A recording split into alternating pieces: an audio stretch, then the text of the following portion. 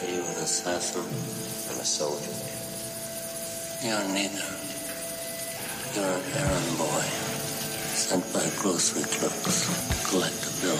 I'm not through with my examination. Sit down. If I seem to be offensive, you may take it I'm offended.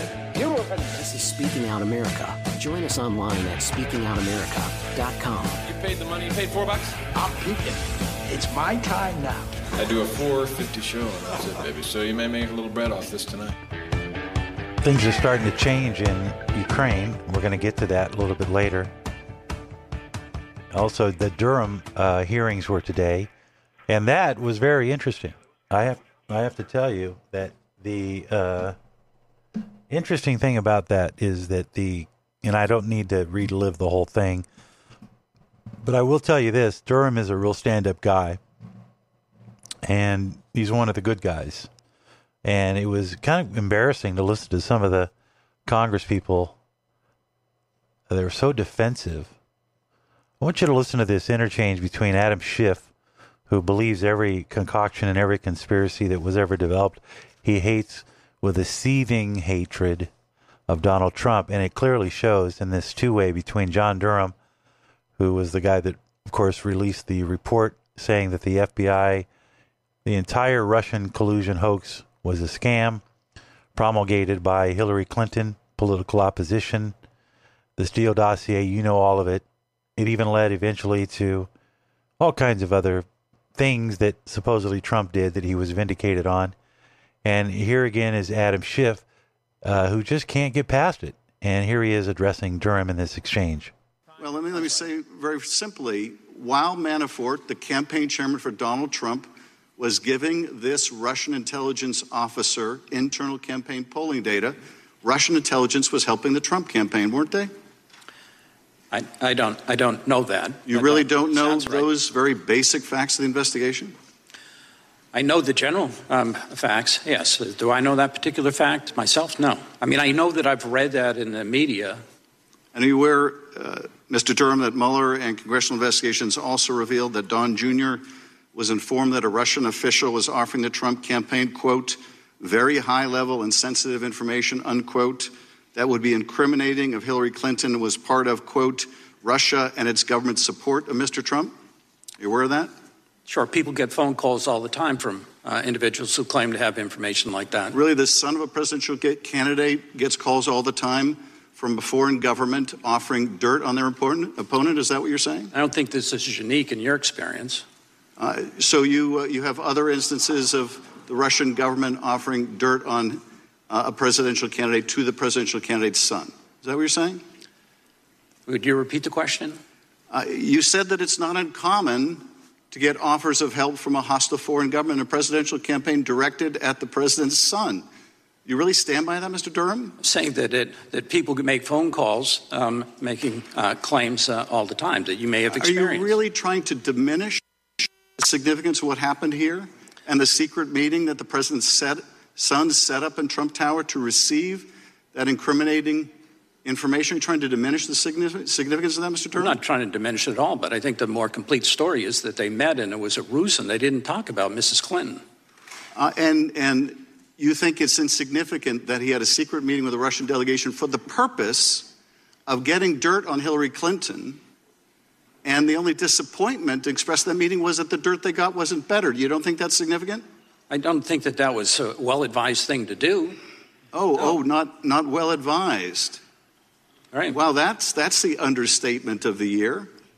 So you think it's perfectly appropriate or maybe just ill-advised for a presidential campaign to secretly meet with a Russian delegation to get dirt on their opponent? You would merely say that's inadvisable? Yeah, if you're asking me would I do it, I hope I wouldn't do it. But it was not illegal.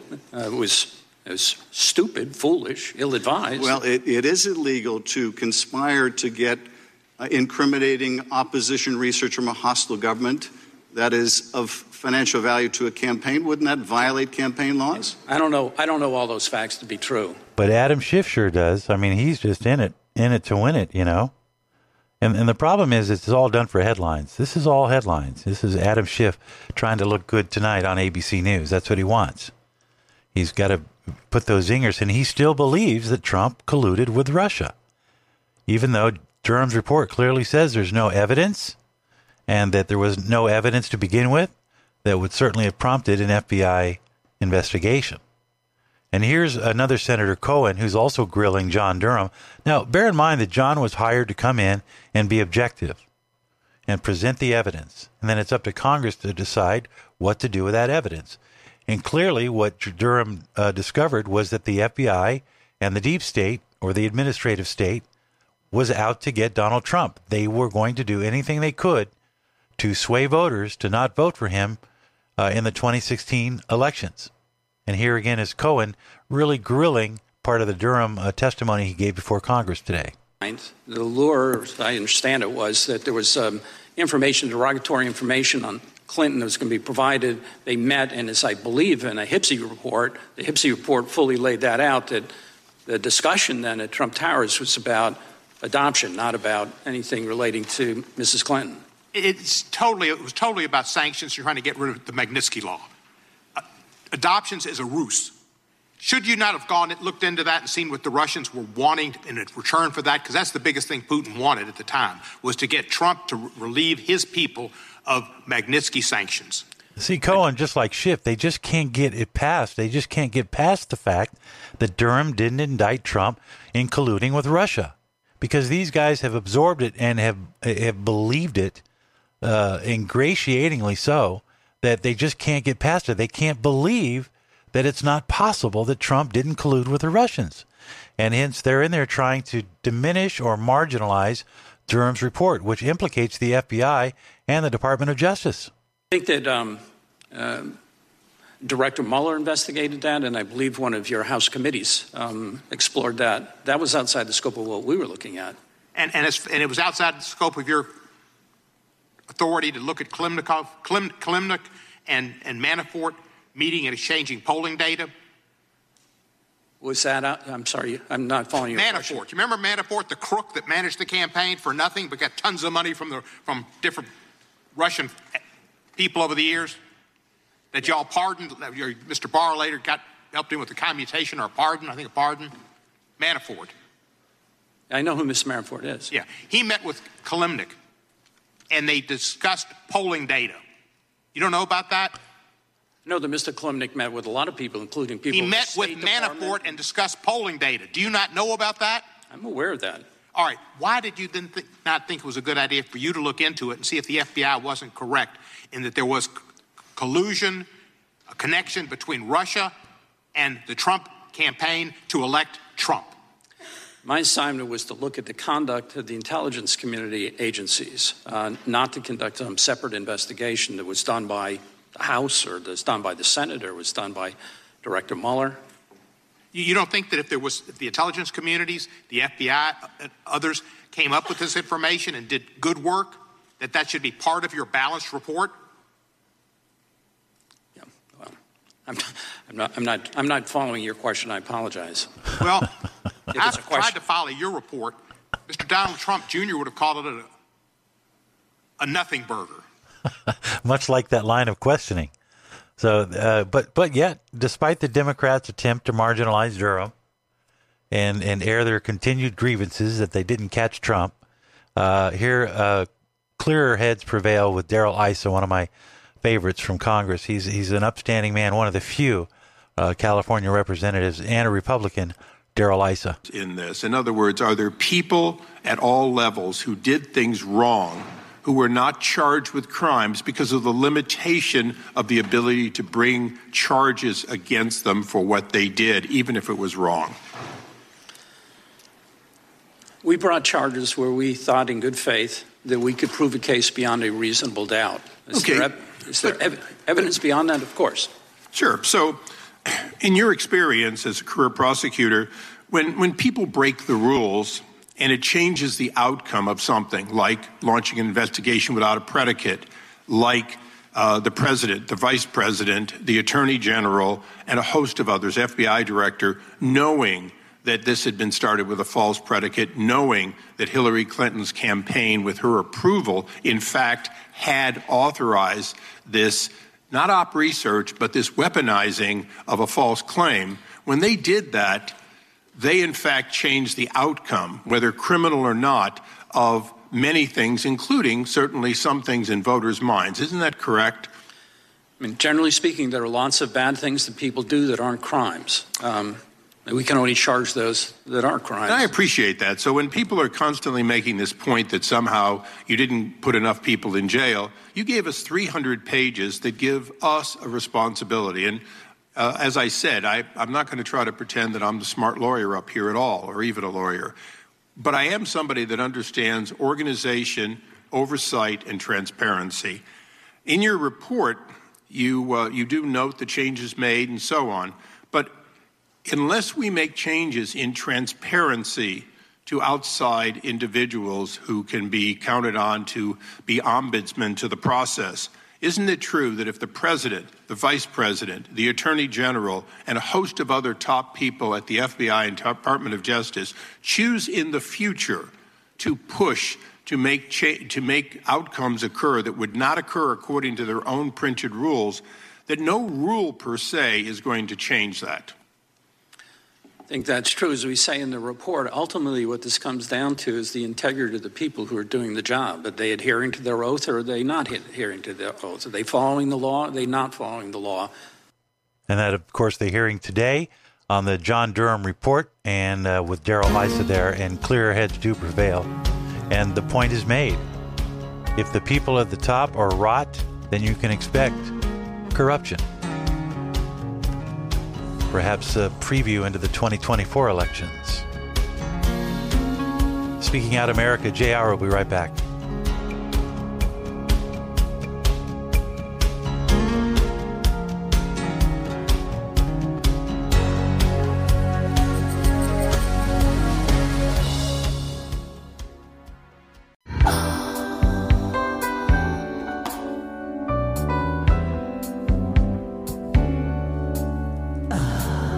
You know, my good friend over there at What's Cooking, Mike Horn, you hear him on Sierra and Talk throughout the day, throughout the week. Does a great show. Check it out sometime. Talks about all the finer things in life. And one thing I like, he plays great music on his show, too. What's Cooking on Sierra and Talk, which is where we are, Monday through Friday, 5 to 6 p.m. Pacific. Yeah, this is Tina Turner.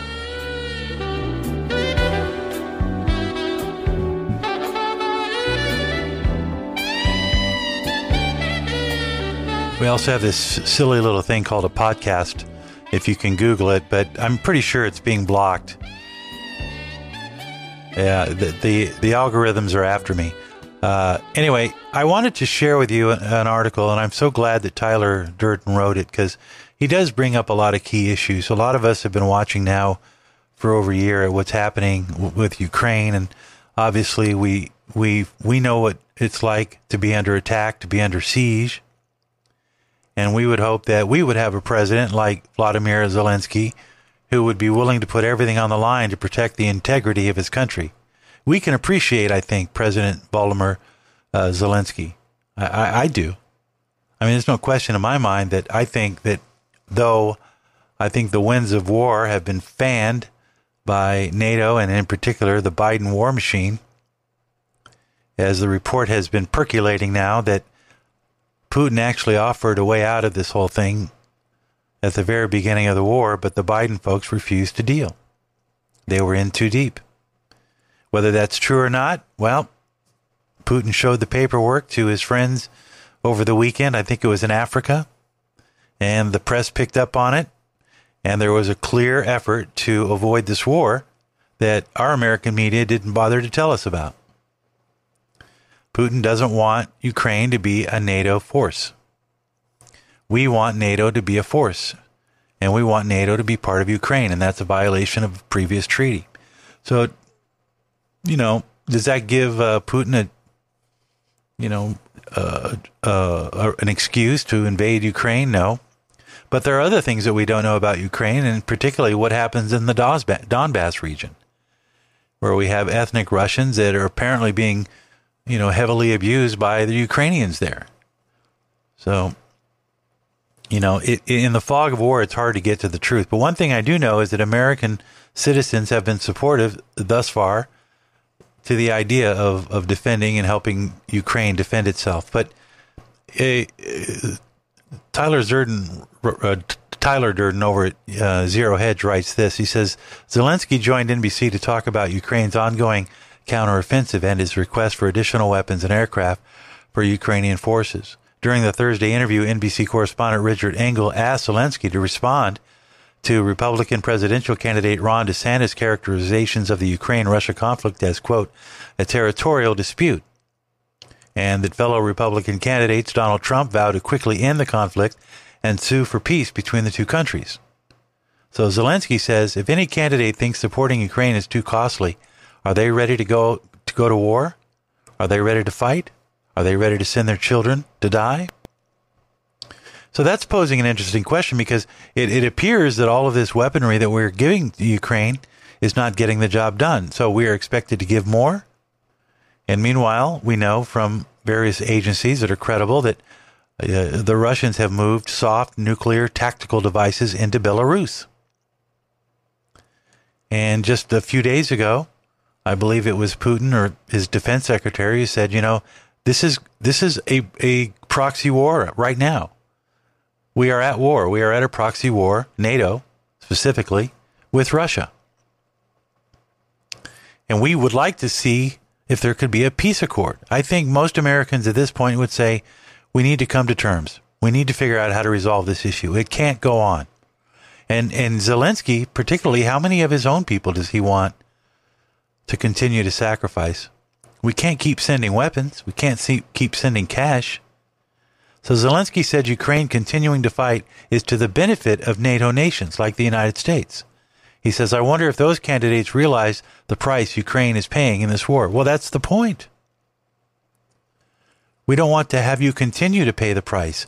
We want to help negotiate peace so that your people can come back and they can pick up their lives. And we're ready to help you in that endeavor, just like we were in Western Germany. Engel asked Zelensky whether he was worried if certain candidates winning the 2024 U.S. presidential election raised concerns for Ukraine. Zelensky says the American people will choose the most worthy president, and we will support this choice, and that's normal and fair. And so the question becomes, to what extent do we continue to send weaponry in the form of aid?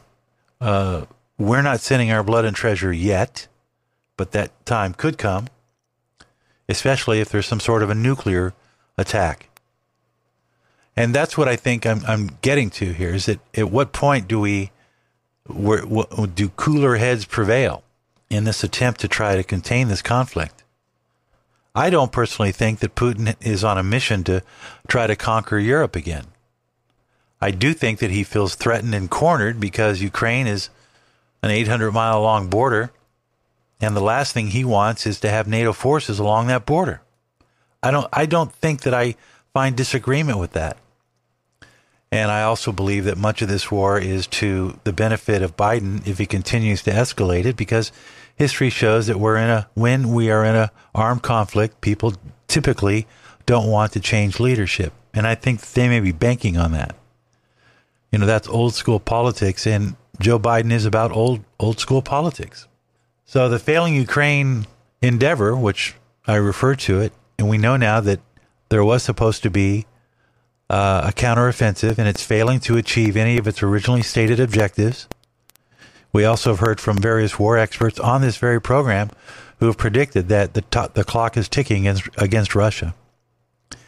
And one writer, Tyler Durden, again, from Zero Hedge, says, what are Biden's options now? He describes the very dangerous corner that Washington and its allies have painted themselves into, believing that we can either escalate or we can admit defeat. This is not what Americans signed up for. Many Americans supported the $100 billion plus endeavor in appropriations given to Ukraine, believing it was a one-time deal to reverse Russia's territorial gains. If they had been told that it was the basis for an annual appropriation in a new forever war, they may have thought twice. And that's what currently is being proposed by Blinken and others in our deep state, in the admin state. They just want to continue to make Ukraine like Israel status, and just continue to fund them and fund them and fund them. And Anthony Blinken has been floating that idea to give Israel status to Ukraine, which means that even if Biden loses next year, we're still sending billions and billions of security guarantees to the Ukraine. Again, a forever war. And that's the last thing we want for Americans. We cannot continue because these things drain the Treasury, just like everything else. And trust me, we'll go into just how much of our debt we have right now. I told you yesterday that the national debt increases by $500,000 every second. Every second. That's almost beyond belief. And yet it's a fact. And we want to go into another $1 billion war where there's no end in sight? I don't think that that's what Americans signed up for. And people are starting to wake up to the fact we don't want this war. Coming up next, Reverend James Harden. It's an interesting anniversary. We'll get to that in just a moment.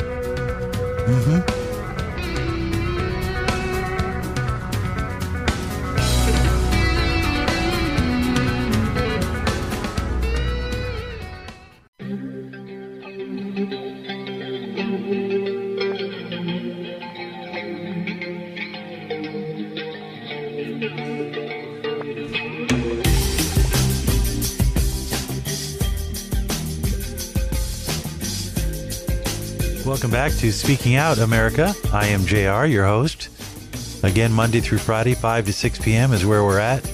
Stop by anytime on our podcast, on most podcast platforms. And on KVOC and Casper, I understand we are now being carried across the fruited plains of the great upper Midwest. Love you, Casper. Love that Secretary of State you have, too. And the family at KVOC, good people.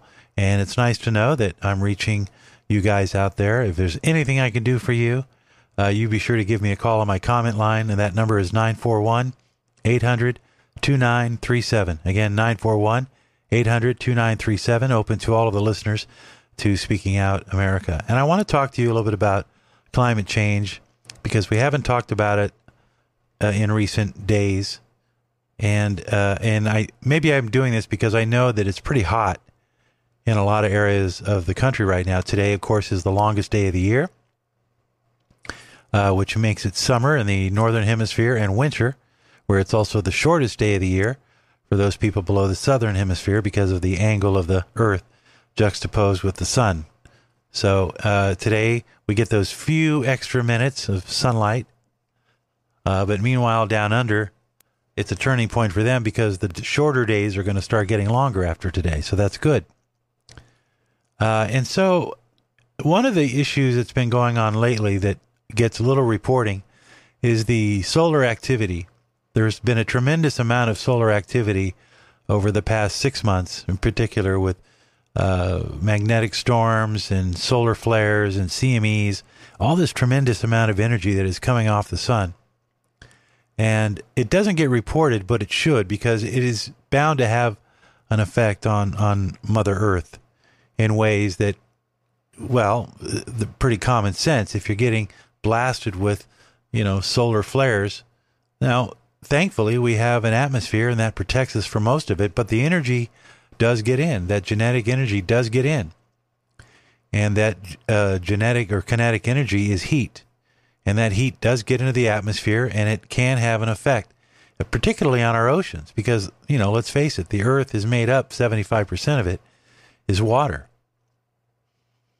And so that heat has to go somewhere and it gets absorbed. Now, we don't know what the effect is on the atmosphere, but it has to have some effect.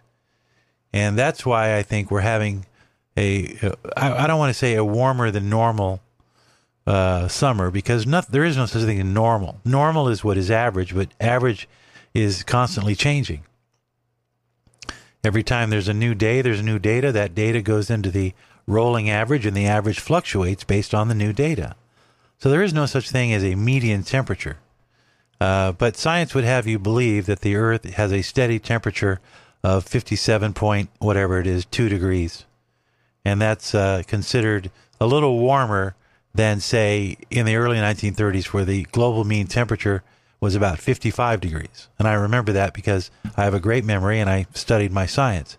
But a 2-degree fluctuation over the course of, almost 100 years is statistically insignificant.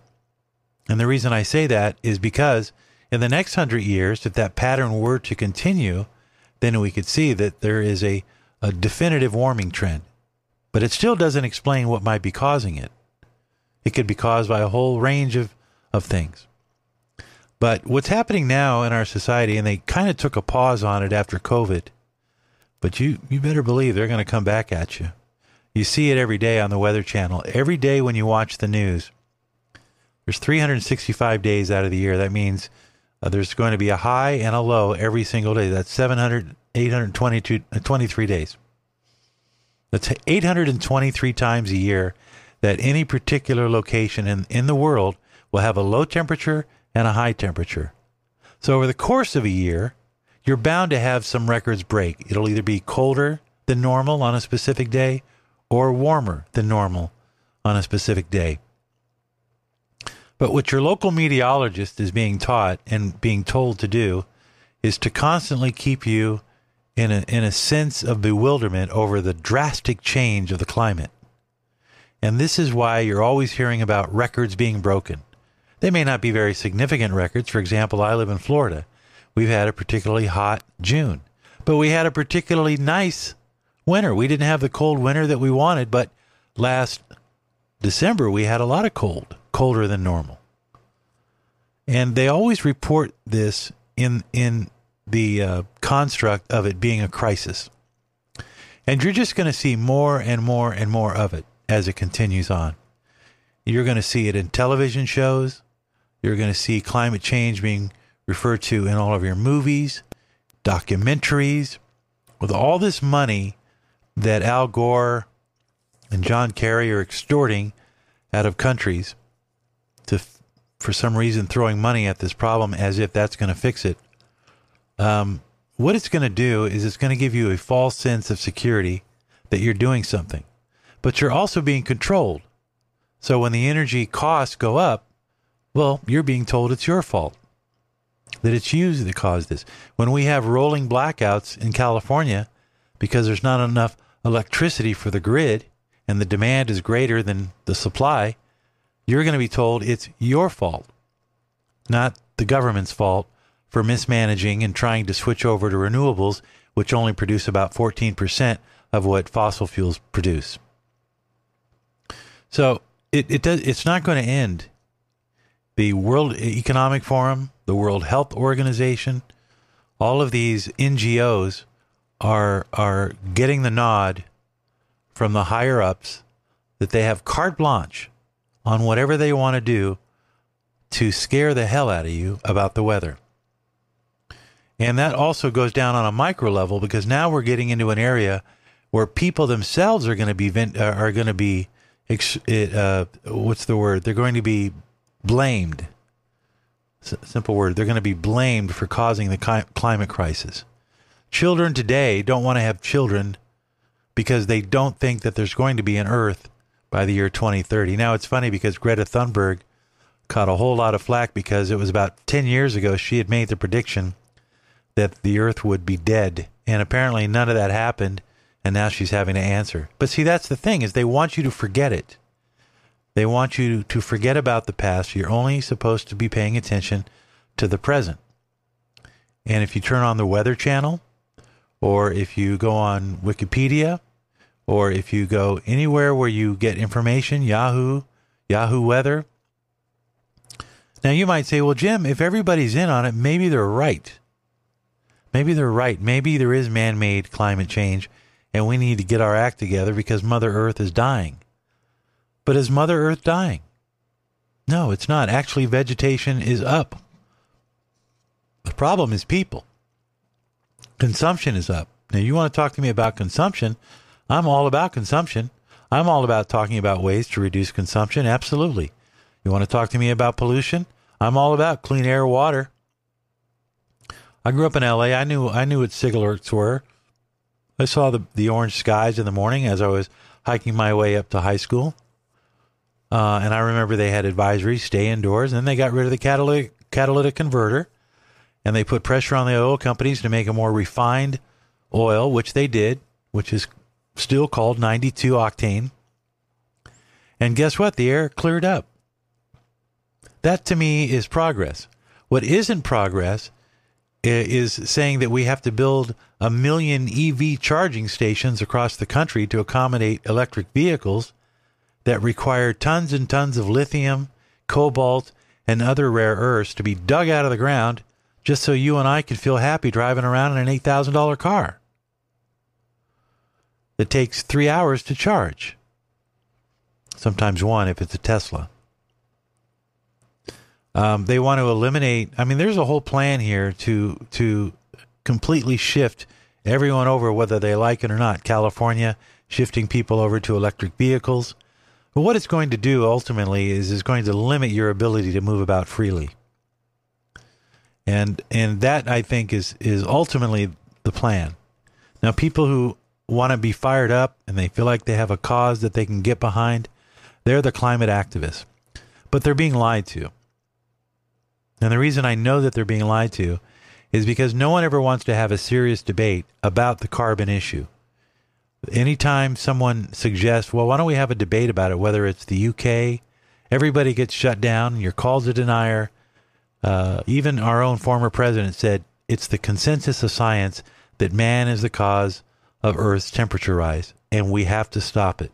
And the only way to stop it is to stop using cheap energy and replace it with more expensive energy that still won't meet the needs of 7 billion people on this planet. And that's where we're at with the climate war. And it's only going to get worse. Jane Fonda is lobbying for more movies to include climate propaganda. And the funny part about it is, even if America were to completely shut off all of its gas pumps today, we would have a negligible effect on the Earth's temperature. Negligible. 0.04%, I think. If even that. But people feel comfortable being lied to, I suppose. I guess that's what it is. They feel comfortable feeling like they have something that they can fix. And we people, we love, you know what it is? We love counting things. We love counting turtles. We love counting carbon. We love counting trees. We love counting dolphins. We like tagging animals so that we can keep count of everybody. We're a funny species, really. It's like we just sit around and count on our fingers all day long. Till next time, thanks for stopping by. Speaking Out, America. Going out with Robert Plant. And those who understand the science understand that it is fundamental. Humans cannot and do not affect the level of carbon dioxide in the atmosphere. It's controlled by nature entirely.